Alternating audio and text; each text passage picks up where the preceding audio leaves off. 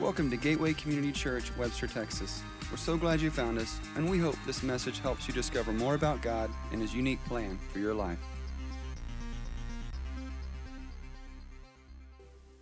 Good morning. Welcome. Good to be with you all. My name is Tom Lewis. Is it on the board? No, it's not up there. My name is Tom Lewis. Take my word for it, even it's not up there. Nice to be with you. The fall of 1994, my wife and I bought our first home in Lexington, South Carolina, and we qualified. We didn't have a lot of money. We qualified for a mortgage just right above the sale price, and we said, "Oh, this is great. Everything's fine." And then the house was inspected and found out it needed a new roof, which was going to be about $5,000. And the owner said to me, "No problem. I'll get it done, and you can just add it on the mortgage." I said, "No, you don't understand. I don't qualify for a mortgage that much." So he says, "What do you want to do?" I said, "Well, I've helped my friends roof a house before." I said, "Would you let my buddies and I roof the house, right? And then if for some reason the sale doesn't go through, you just pay us for the materials, the labor be free." He says, "Okay." And we did that on a handshake. How about that, huh? And so we had 30 days to do it before the inspection and the closing.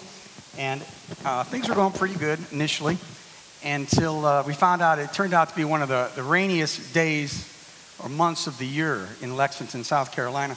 And if you ever roofed a house or been involved in that, rain's not good because you tear off parts of the roof and the tar paper, and then leaks and things are not good. So it was really hit or miss. And I was in seminary at the time and working at the airport and running around and doing ministry. So it was pretty scattered. It was tough. And one morning I stopped by the house to see how it's doing, and I start walking through the rooms. In a couple of the rooms, I see water spots on the ceiling, and I see drips coming into the light fixtures. Now, I'm not a home improvement expert, but I said, that's probably not good. So I get on the phone, start calling people, and everybody's working, nobody's available. I finally think of my friend Al, who works different shifts. I said, maybe Al. So I call Al, and he wakes. He goes, "Hello." Yeah. And I say, "Hey, Tom, this is Al." Told him what's up. "Oh, man," he goes, "I just got off shift and climbed into bed." I go, "Oh, man, I forgot." I forgot he was working night shifts. And I said, "Well, I'm sorry to bother you, and just, I'll find somebody else," right? And so I didn't know anybody else. I'd run out of options. This is before the days of cell phones. So, I just didn't have a lot of options. I tried calling the church, and I think I got a voicemail. Isn't that great? You call the church, get a voicemail. Anyway, so I'm trying to ponder it. To get up on a roof and spread plastic around in the rain is not a safe thing to do, especially by yourself. Well, so I'm kind of standing there wondering, and all of a sudden I hear a car pull up, hear a door slam, knock, and I open the door, and there's Al in his overalls saying, "What do you need?" I said, "Whoa." This dude got out of bed, drove about 20 minutes to my house, and we went up on the roof, we spread that plastic around, and got that leak started. That made a difference. That made a difference to me. And it got me back to a place of peace that I could go on. And somehow, believe it or not, we got that roof done. It was quite an experience. This was before a lot was on the internet, I went to the public library and got a book, how to roof houses, right? The back was easy. It was all flat. But you get into those gables and eaves and all that stuff, it gets a little complicated. And I remember one of the pages I read, it says, as you're rolling out, they don't call it tar paper, they call it felt paper, right? As you're rolling out the paper, they said, look behind you every now and then to see where you're at on the roof. And I wonder who was the first person discovered that was a good idea, to look behind you as you're rolling out that paper. It was a pretty incredible experience. We finished the roof, and we had to actually replace some wood and do some painting the night before the inspection, and by God's grace, we passed the inspection and bought that house. I went on Google Map and Google Earth yesterday, and I looked on that house. I found it online. I think it's 105 Cinnamon Lane, Lexington, South Carolina. And the roof still looks good. Now, I don't know if it's the same roof we put on there, but it looked good. It looked like the owner's taking care of the property. I was really, really happy about that. My experience with the leaking roof and my friend Al is not an isolated event on planet Earth. And you may identify with maybe an experience you've been through where either you've been in a crisis of some kind, somebody helped you, or maybe you had a situation where you helped somebody else out. And that brings us to our first point in the outline, And if you haven't done so yet, if you look in your bulletin, there's a message outline, looks just like this.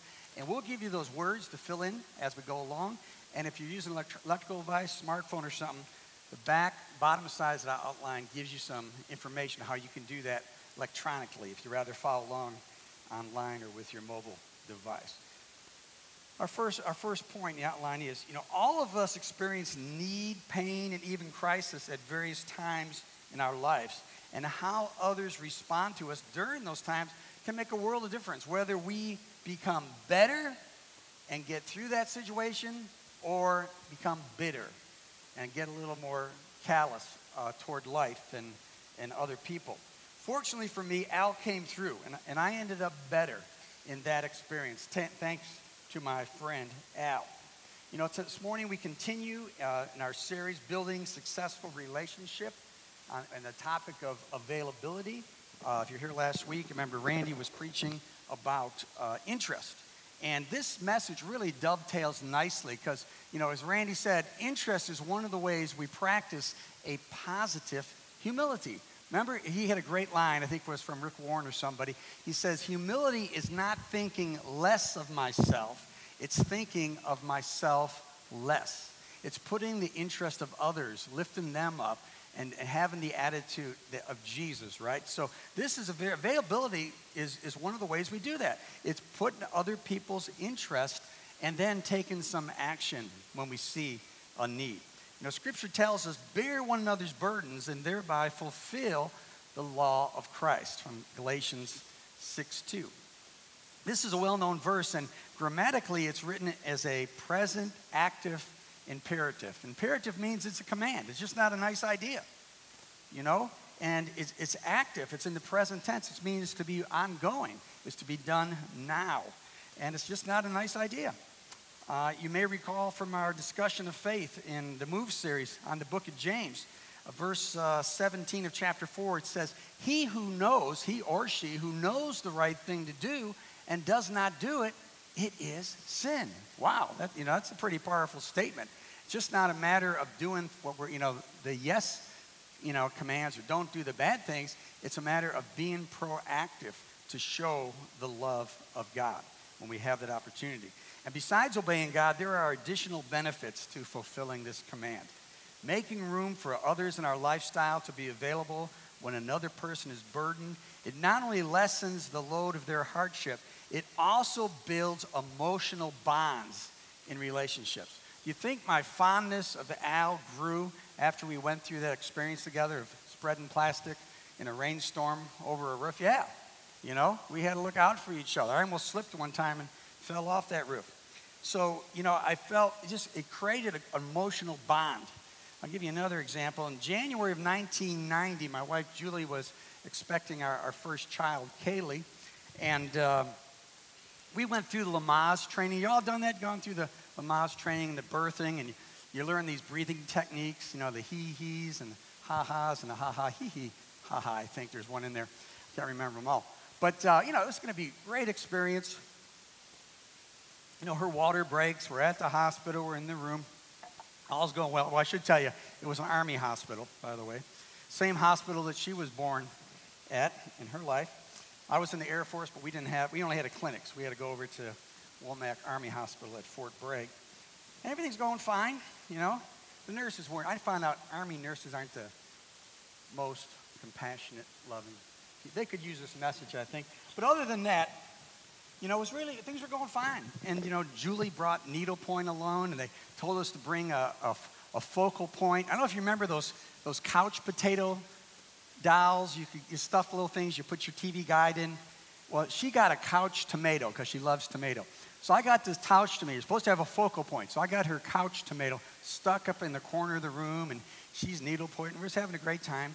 And then about 10 hours into labor, things aren't going so well, and they got her up on the bed, rocking all fours. You ever seen a pregnant woman do that? That's a sight. But, then things go on a little bit, and they're monitoring heart rates and blood pressures and all this stuff, and all of a sudden, a doctor comes in and says, baby's got to come out now. And that was scary. And they had her, and I signed some paperwork. They wheeled her out, Army nurse comes in, get all this junk out of here, we need this room. Thank you for the compassion and understanding of what I'm going through. So I had to get the stuff out, run it down in my car, and I get back inside, and I'm overwhelmed, you know. Most of my family's in northern Illinois. I got a brother in Asheville, North Carolina, but that's 4 or 5 hours away. I've got nobody, no family members. I call a gentleman in our church named George, an older guy that we kind of adopted. He was a widower. And I tell him what's going on. He says, Tom, do you want me to come over there? I said, yeah, I would like that. George shows up. And he stayed with me. He prayed with me. And until our daughter was born and safe, he was there. And praise God, she got through it. Turned out she also had some beta strep bacteria, and she didn't breathe when she came out. We didn't find that out for months later. Praise the Lord. I didn't need to know that. My daughter had spent about 10 days in the hospital, and our doctor worked it out so my wife could stay at the hospital with her, but she had to move from a semi-private room into a ward. You know they still have wards with like 20 people in them? Well, at least they did back then. So what was kind of cool about that, even through this whole experience, we ended up seeing some of the same people that we went through Lamaze with, you know? And so, you know, it was kind of a cool experience when it was all said and done. But George being present with me when I was overwhelmed, when I was in crisis, you know, I was in my uniform in an Army hospital. This is before a cell phone. I'm in a payphone in an Air Force uniform crying. You think I want these Army guys to see me cry on the phone? It was a miserable situation. And George was there. He came through for me. And God got us through. And George did what Jesus tells us in John 13:34. A new commandment I give you, that you love one another, even as I love you, that you love one another. And the interesting thing about this command of Jesus, it's really not a new commandment. We had already been told to love each other in the Old Testament, right? And yet it was not a new commandment, but to love like Jesus was profoundly new. You know, Jesus spoke to these words to his disciples after he washed their dirty feet, right, on the night of the Last Supper. He spoke these words to them. And that's part of the point here is, you know, meeting another person's need or being with them in crisis isn't always convenient. It isn't always, you know, a nice task. Sometimes it's messy, you know, to do this. And this new command, you know, was demonstrated by Jesus' life, and it was also illustrated in the parable of the Good Samaritan. And that's what we're going to read, the first part of that from Luke 10, if you want to follow along. Take a sip. Luke 10, beginning with 25, it says, a lawyer stood up and put him to the test, saying, Teacher, what shall I do to inherit eternal life? And Jesus said to him, What is written in the law? How does it read to you? And the lawyer answered, You shall love the Lord your God with all your heart, with all your soul, with all your strength, and with all your mind, and your neighbor as yourself. And Jesus said to him, You have answered correctly. Do this, and you will live. End of the story? No. The lawyer, wishing to justify himself, he said to Jesus, And who is my neighbor? You know, knowing the two greatest commandments is good. Seeking to justify myself is not good. You know, Jesus commended the man for his answer and exhorted him to practice these commands. Yet that wasn't good enough for the lawyer. He had difficulty accepting the concept that eternal life was tied up with love and relationships. And he wanted Jesus to define this term neighbor in such a way, narrow enough that I can do it. I can achieve it on my own and be justified. I can be righteous. I can appear good to other people. He wanted to justify himself. He wasn't interested in the justification of God and what it truly means to be righteous. And Jesus knew this. Jesus knew his heart. The Apostle Paul stated in 2 Corinthians, when they measure themselves by themselves and compare themselves by themselves, they are without understanding. It's the wrong measure. You know, there's a tendency in human hearts to measure a person's righteousness by their outward appearance and their actions in comparison to other people in our own community and cultures. Okay? I do it. I'm guessing maybe occasionally. Some of you may do it occasionally. But it's pretty much the human mortal condition. That's what we do. This type of comparison, the problem is it's relative. It usually leads to pride. I feel better than some. Or to guilt. Oh no, that person looks better than me or is doing more than me. Its focus is on self-justification. It's not about being available and meeting the needs of others. The focus is on me. It's not on God, and it's not about truly serving others.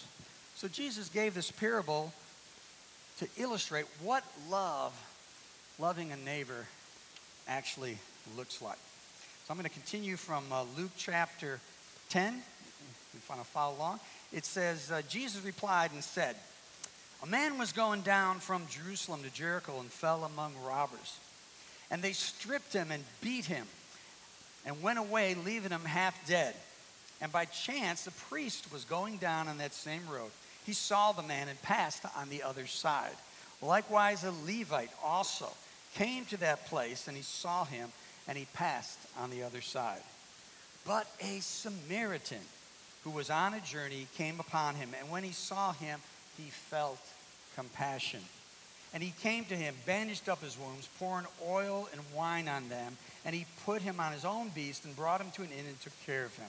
On the next day, he took out 2 denarii, and he gave them to the innkeeper and said, take care of him, and whatever more you spend when I return, I will repay you.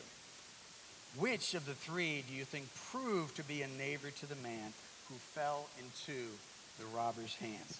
It was quite obvious. And the lawyer responded, the one who showed mercy to him. And Jesus said, go and do the same. I'd like to put a little context on the story by considering the location and terrain of Israel during the first century. I'm going to take a look here. A couple weeks ago, I had the privilege of being over in Israel, and we went to Jerusalem. Jerusalem, see, here's the Dead Sea. Jerusalem's kind of parallel Dead Sea, almost centered between the Mediterranean Sea and the Dead Sea, right? Jerusalem's right there. And Jericho is there. It's about 17 miles. I think that's it. Can anybody else see it? It's about 17 miles by foot. I think that's right about there. There, maybe there. It's one of those places, right about there. But anyways, it's about 17 miles by foot. Pretty good distance, but not overwhelming. What makes it interesting is the terrain. And before I go on about this, I went to Israel as a tourist, right? And you never know what God's going to do. Because the sound man over there, Jess Jones, he and I had a plan to baptize each other, and he's going to baptize my wife, and that was it. Guess what? With the sound man's help, the 2 of us baptized about 12 people in the Jordan River. Is that incredible or what? You never know. I mean, that's the cool thing. You never know what God's going to do. If you don't know the passage of Scripture, Ephesians 3, 20, 21, memorize it, meditate on it, pray through it. It says, now to him who's able to do exceedingly abundantly beyond all that we ask, think, or imagine, to him be the glory in church in Christ Jesus to all generations. You pick up on that? Our God is able to do exceedingly abundantly beyond all I think or imagine. Is that awesome? Is that awesome? How much time do you spend talking to that God? How much time do you spend bringing your concerns to him, praising him just because he's awesome, and asking him, to work in your life? We never know. We never know what God will do in answer to our prayer or when we open up our life. The next thing I want to show here, the 17 miles distance isn't that difficult. You could probably cover it in 4 or 5 days. But the difficulty is, if you look here, it's the terrain and the elevation here. Jerusalem's roughly 2,500 feet above sea level. Jericho's about 800 some feet below sea level. If you do the math, that's a drop of over 3,300 feet. And this terrain is full of crevices and caves. It's a perfect hideout to robbers and thieves to take advantage of somebody. So it wasn't uncommon for people to be robbed and beat on that road. What was different, what Jesus, different was what made his story interesting is how the people responded to the wounded man, especially the Samaritan. If you know, the relationship between Jews and Samaritans was not great. And, they thought, Jews particularly thought of the Samaritans as probably dogs and under. And you would imagine the Samaritans wouldn't have a great attitude toward the Jews either. So what was amazing was this Samaritan's behavior. So Jesus used this parable to illustrate what is true love, what is the righteousness that pleases God. He flipped the culture and the comparison game on his head, much like he flipped over the money changers' tables in the temple. And he probably ruffled a few feathers in the process. The love that pleases God is that which springs from a compassionate heart. Jesus gave us a new example to compare ourselves to. And even though the Good Samaritan is used, it's probably Jesus himself that's the comparison. It's not about our outward appearance and our religious activity. The priest, he was one that worshiped in the temple, led people in sacrifices. The Levite, they were special people set apart. They maintained the facility and had certain rituals and requirements. So they were very religious. They wore certain clothing to identify them. Everybody would have thought of them being religious people. But what did they do on that road when they encountered the man in need? They avoided him, right? And if you chop this all down, and there's a lot of, different applications, interpretations, but if you just take this passage and cut it to its core, what Jesus is teaching here, if we encounter a need, a legitimate need, right, and have the ability to meet it, then we probably should. Is that reasonable? Is that simple enough? That's I believe, what he's saying. Use our time, our resources, our skills to help meet that need. And referring back to our lessons from the book of James, from James 2, it says, "What use is it, my brothers? If someone says he has faith and no works, can that faith save him?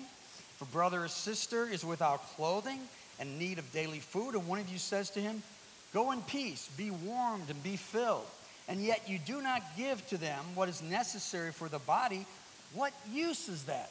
Even so, if faith, if it has no work, is dead, being by itself." Good works, we know good works do not earn us salvation. Yet done in love, good works done in love demonstrate that I possess salvation and it's being manifested through my life. Do you see the difference? They don't earn it, they give it to us. And most of you may be familiar with Ephesians 2:8-9. It says, "By grace you've been saved through faith. It is not of yourself, it's a gift of God, not of works, that nobody can boast." We shouldn't boast about our good works as though we're earning favor with God, because we can't earn favor with God, from our own efforts. The Bible's very clear that salvation is a gift of God. It's based on our belief and receiving Jesus Christ, putting our faith in Jesus Christ based upon what he has done through us, through his life, death, his burial, and resurrection. And now he's ascended and he's interceding for us at the right hand of God. It's trusting our Savior for what he has done. And yet we know that God has created us for a purpose, and once we have received salvation, once the Holy Spirit has made us alive, we are equipped to do something. He does not set us free from sin to serve a selfish agenda. He died for us so we may live for him. Listen to verse 10, the next verse of Ephesians 2. It says, "We are his workmanship, created in Christ Jesus for good works," right? I'm not saved by those good works, but once I'm saved, I can now fulfill the purpose for which God has created me. Created in Christ Jesus for good works, which God has prepared beforehand that we should work in them. You ever think about that? God already has the plan for you. God always knows the purpose for which he has made you. Isn't that cool? I don't have to try to conjure up things. God knows what he wants me to do. And if I'm seeking him, it'll become more apparent. It's not the question of whether we are to be available to meet the needs of others. The real question is where we are to focus our energies, individually, corporately, in the community, in the church, among our family and friends.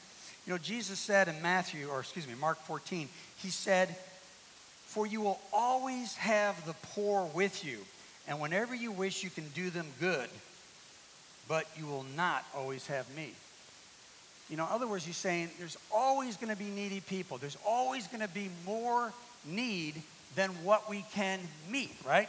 That's going to be an ongoing condition. It may not be what we want to hear, but that's just the fact of the human condition and life on planet Earth. The needs will always overwhelm us, or they can overwhelm us, right? None of us can meet all the needs around us, right? Yet every one of us can serve to help somebody in need. You get the difference? Nobody can do it all, but each of us can do something, and all of us doing something, guess what? Stuff happens. It makes a difference. Isn't this the philosophy of Starfish Kenya, helping impoverished children in Nairobi? You know, there are probably thousands more children that they'd like to help, and they can't at this point help them all. But guess what? There's 200-300 plus children they are making a difference for. Some of us could use extra, oh, it's too overwhelming, I can't do anything. What difference is it going to make? No. To the one we help, just like the starfish thrown back into the water, to the one or hundreds we help, it does make a difference. It makes a difference to them. It helps those little kids from becoming bitter, callous, and maybe dying on the streets, to the difference between having a home and love and hearing about Jesus Christ, who has a purpose for them. It makes a huge difference. Are we going to help people get better, or are we going to let them be bitter? One of the ways we know what God wants us to do is found in 2 Corinthians 1, 3 through 5. I read this a lot when we have a celebration of life service at Gateway to bring comfort to our grieving. And we actually have a card printed up called a comfort card that's available after the service you want. And it has this passage on it. It says, "Blessed be the God and Father of our Lord Jesus Christ, the Father of mercies, the God of all comfort." Listen to this. Why does God comfort us? Verse 4. "Comforts us in all our affliction." Why? So that we will be able to comfort those who are in any affliction with the comfort which we ourselves are comforted by God. Do I want comfort and joy from God just so I can have warm fuzzies, feel good, and Jesus loves me? Praise the Lord, that's great. But if it doesn't go any further than that, I am not fulfilling the purpose why God has put it in my heart. He says we are comfort ourselves by God, right? So that we can comfort others with the same comfort. You know, there's a saying, song isn't a song till you sing it, a bell isn't a bell until you ring it. Love wasn't put in your heart to stay. What's the rest of it? Love isn't love until you give it away. Folks, if our Christian faith is all about what I'm getting out of it, I'm not getting it, okay? God saves us, redeems us, fills us, empowers with his spirit and goodness to have an impact on a world that's pretty screwed up, in my opinion. Maybe y'all don't see that side of things. We need light. We need you and me out there showing the light of Jesus Christ to a dark world, or they're going to continue in their downward spiral of darkness. It's that pretty simple, you know. We're salt and light. If you don't put salt on that meat sitting on the counter and leave it out long enough, what happens? That's what's happening to the world around us. We're not salt, preserving. If we're not being light, bringing goodness and hope, stuff will continue to decay. We have the answer. We have the life of Jesus Christ. Are people seeing it? Are we willing to get outside our comfort zones to comfort others? We typically are most experienced or most effective helping others in the same areas that we have experienced help from others and from God. Give you an illustration of that. My wife Julie oversees the Christmas outreach program we do at Gateway each year at Christmas time. And I'm very proud of her. I'm glad she does this. She collects funds from people and people make donations, and we find out about children and families in need that don't have much finances to enjoy Christmas, right?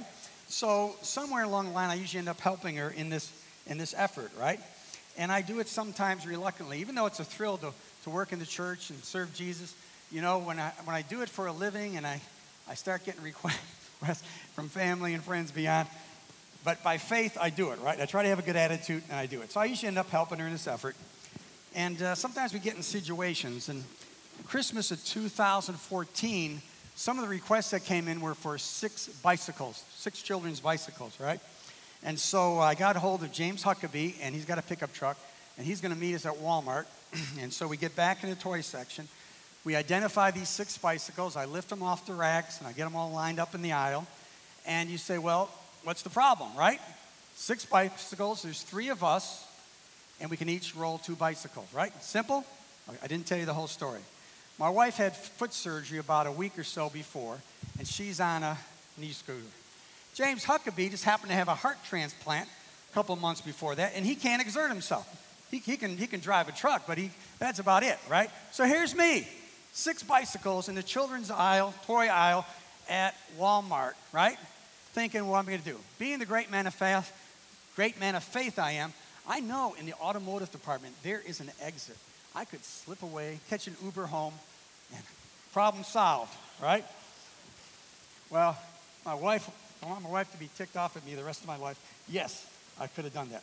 No, I say, okay, I got to do something. So I started looking around for those associates that never seem to be around when you need them.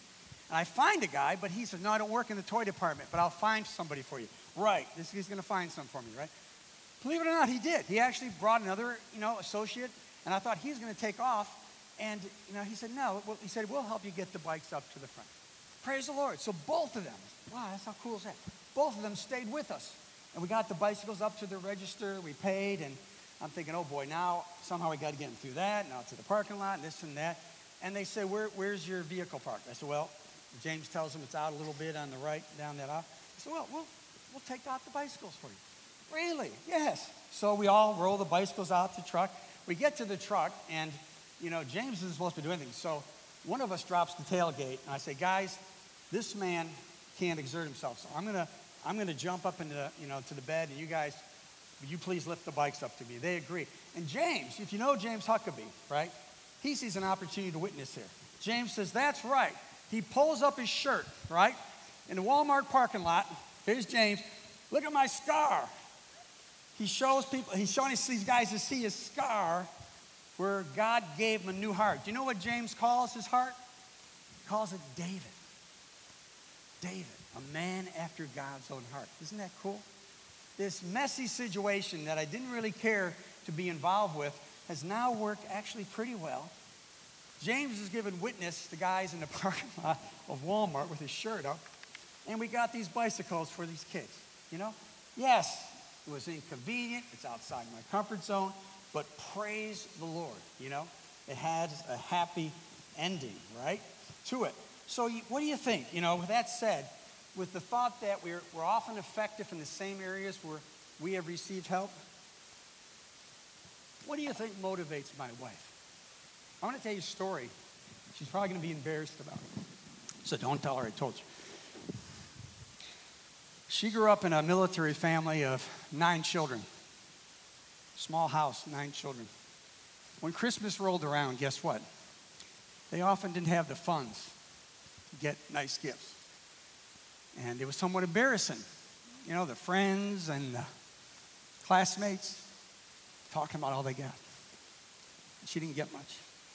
This is the part, keep this confidential. One year, she said her dad hocked his wedding band, actually. Took his wedding band and hocked it at a pawn shop so they could have money to buy gifts, right? What do you think motivates my wife? When she sees a child in need, something stirs. Something stirs in her. Compassion. Okay, folks? That's what it's about. It's not about religious activity and doing stuff. Trying not to be guilty when I'm doing enough. It's about letting the compassion of God stir and recognize, where He has helped me I can actually probably help some others. I have the honor of overseeing the care and prayer ministries here at Gateway. And, what do you think? Who would you guess lead the small groups and volunteer at Celebrate Recovery? Who would you guess?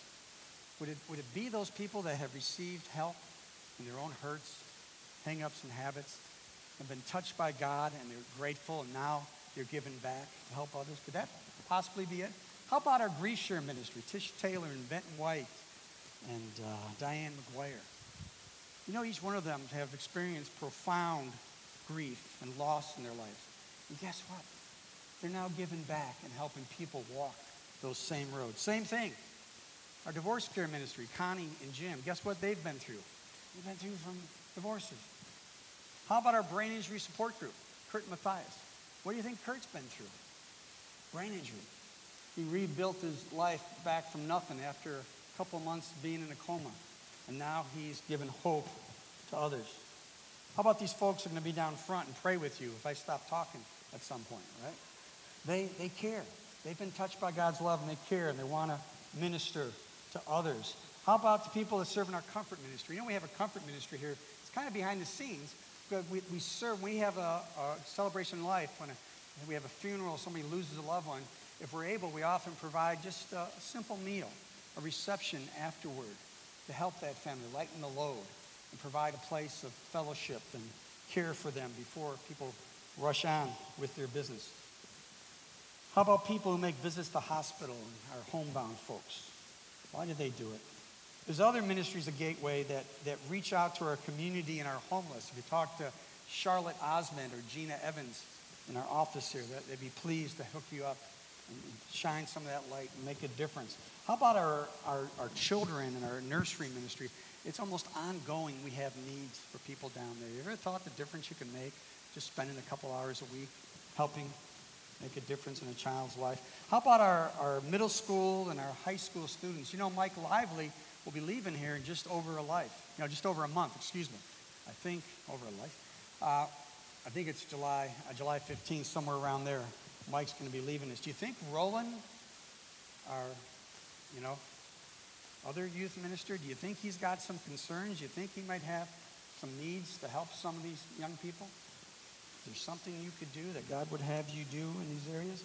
Or just in our personal lives? None of us can do everything, but all of us can do something. Whether it's in our family, our community, our church, workplace, wherever it is. Two great questions to ask ourselves. What are the areas in my life in which God has helped me? Both directly through His Word, through His Spirit, but also He works through other people's lives, right? Just like we said. Who are those people in your family, your church, your community, your world that need your help, that you can give? And how can you help them? It's pretty simple. And although it's not always convenient and easy, it takes us outside our comfort zone. Serving others and the church, it builds relational bonds and friendships. I started serving in the church even before I really came to faith. And I found, as I kept doing that I found some of the best people are those who are serving in the church. I make some of my best friendships that way. I tell my kids, not all Christians or not all people who say they're a Christian necessarily make a great friend, but my best friends, the ones I know I can count on in a time of need, they are Christians. They're all Christians. Most of them I met while I was serving a higher purpose than myself. At the end of this month, Tilak Papu, you know Tilak? Tilak Papu. There's a lot of Tilak Papus around. You may not be the same one. But Tilak Papu, he was a fellow seminary student from East India. And we made friends in school and our church in Columbia and Lexington, South Carolina. And Tilak's son is getting married at the end of this month. And he's asked us to come to Lexington, South Carolina. The same church that I did my internship at, Riverbend Community, and the same pastor, Robbie McAllister. Right? I did my internship under Robbie McAllister. Robbie has a great heart. He doesn't just stay at Riverbend Community Church. Right now, he is organizing trips to Greece to serve the refugees coming out of Syria and other places in the Mideast. And I said, Robbie, what do you do there? He said, well, we feed them, we wash, we clean up, It's really service. It's kind of the things Jesus did. And he says, if for some reason they ask us, why are you doing this? Then we have a chance to tell them, well, because Jesus, right? It's pretty simple. And, that may sound exotic going to Greece, but guess what? A couple weeks ago, a fight broke out between the Kurds and another ethnic group, and it turned to violence. And many of the workers had to flee from that camp for a while. Guess what? Robbie's going back. He's going back in September. So if any of y'all want to go along, my wife wants to go. I don't know if I'm going to go. She's more compassionate than I am. But if you want to go.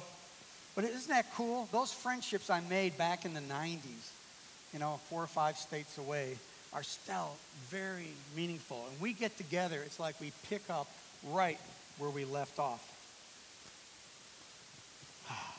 Most of us serve for higher purpose. My friends Al and George I talked about, they've passed on, right? Just like we will. But their impact has not, right? That's our life. We got one shot at it. Our impact does not pass on if we do it in the love of Jesus. Another added benefit of being available is the impact it has on a watching world. After Jesus said, love one another as you love yourself, he said, by this, or you love one another as I loved you, he said, by this, all people will know that you're my disciples if you have love for one another. You realize that? It's not so much always the impact we have on those outside. It's the love we show to one another as believers in Jesus Christ that people see a dynamic that they don't have. And that's what draws them to Jesus Christ. Isn't that powerful? How we treat each other is huge. Practice and availability is a means of evangelism to bring others to Christ. When people see the love of Christ through us, they are drawn to him. At the conclusion of this service, our prayer partners will be down front. If you want to talk and pray with somebody, that's what they're here. We have we have about 10 different of these promise prayer cards on all different topics, like peace, and hope and stuff we need. So they have a topic in Scripture on one side, and the back side they have a prayer, just a sample prayer, how to take a passage of Scripture and pray it back to God. And folks, that's faith. God's word is his revelation to us. Our response to him is faith, right? Just taking a passage of Scripture, praying through it, say, God, I believe this and I need it. We'll be glad to pray with you, but if you take this with you, take 2 or 3 days with you and start reading and praying through them during this week, you never know what God's going to do. Don't wait for another Sunday to come around. Practice your faith every day. If you're new to Gateway and just want to say hello at the end of the service, I'll be out there called the First Steps area with some friendly folks from Gateway. Love to say hello to you. If you're wanting to grow in your faith and want some more resources, head out that door right over there. Our next step area, there's some friendly folks there. Be glad to help you out and do that. And I hope you've been touched today, not because, some nice things I may have said, but because of God's truth and the reality of his presence, his word, his truth, his spirit are right here. You bow with me. Father, we love you. We praise you. We thank you for this day. What a great honor it is to be here. Thank you for the honor it is to be associated with you in any manner whatsoever. I give you praise, and Lord, I'm truly blessed and grateful. I pray for each of us here, Lord, that somehow, some way, your spirit, your truth will touch us. God, you know the people around us, Lord. You know the needs. Father, somehow, in your magnificent word, stir our hearts. Give us that extra compassion, the grace to slow down, Lord. See needs, Lord. We know you've given us much, Lord, and you say much is required. So help us be good stewards. Help us to serve you, Lord. All of us want to hear when we leave this world that you are pleased. Well done, good and faithful servant. Enter in to the joy of your master. And may it be so. In Jesus' name, amen.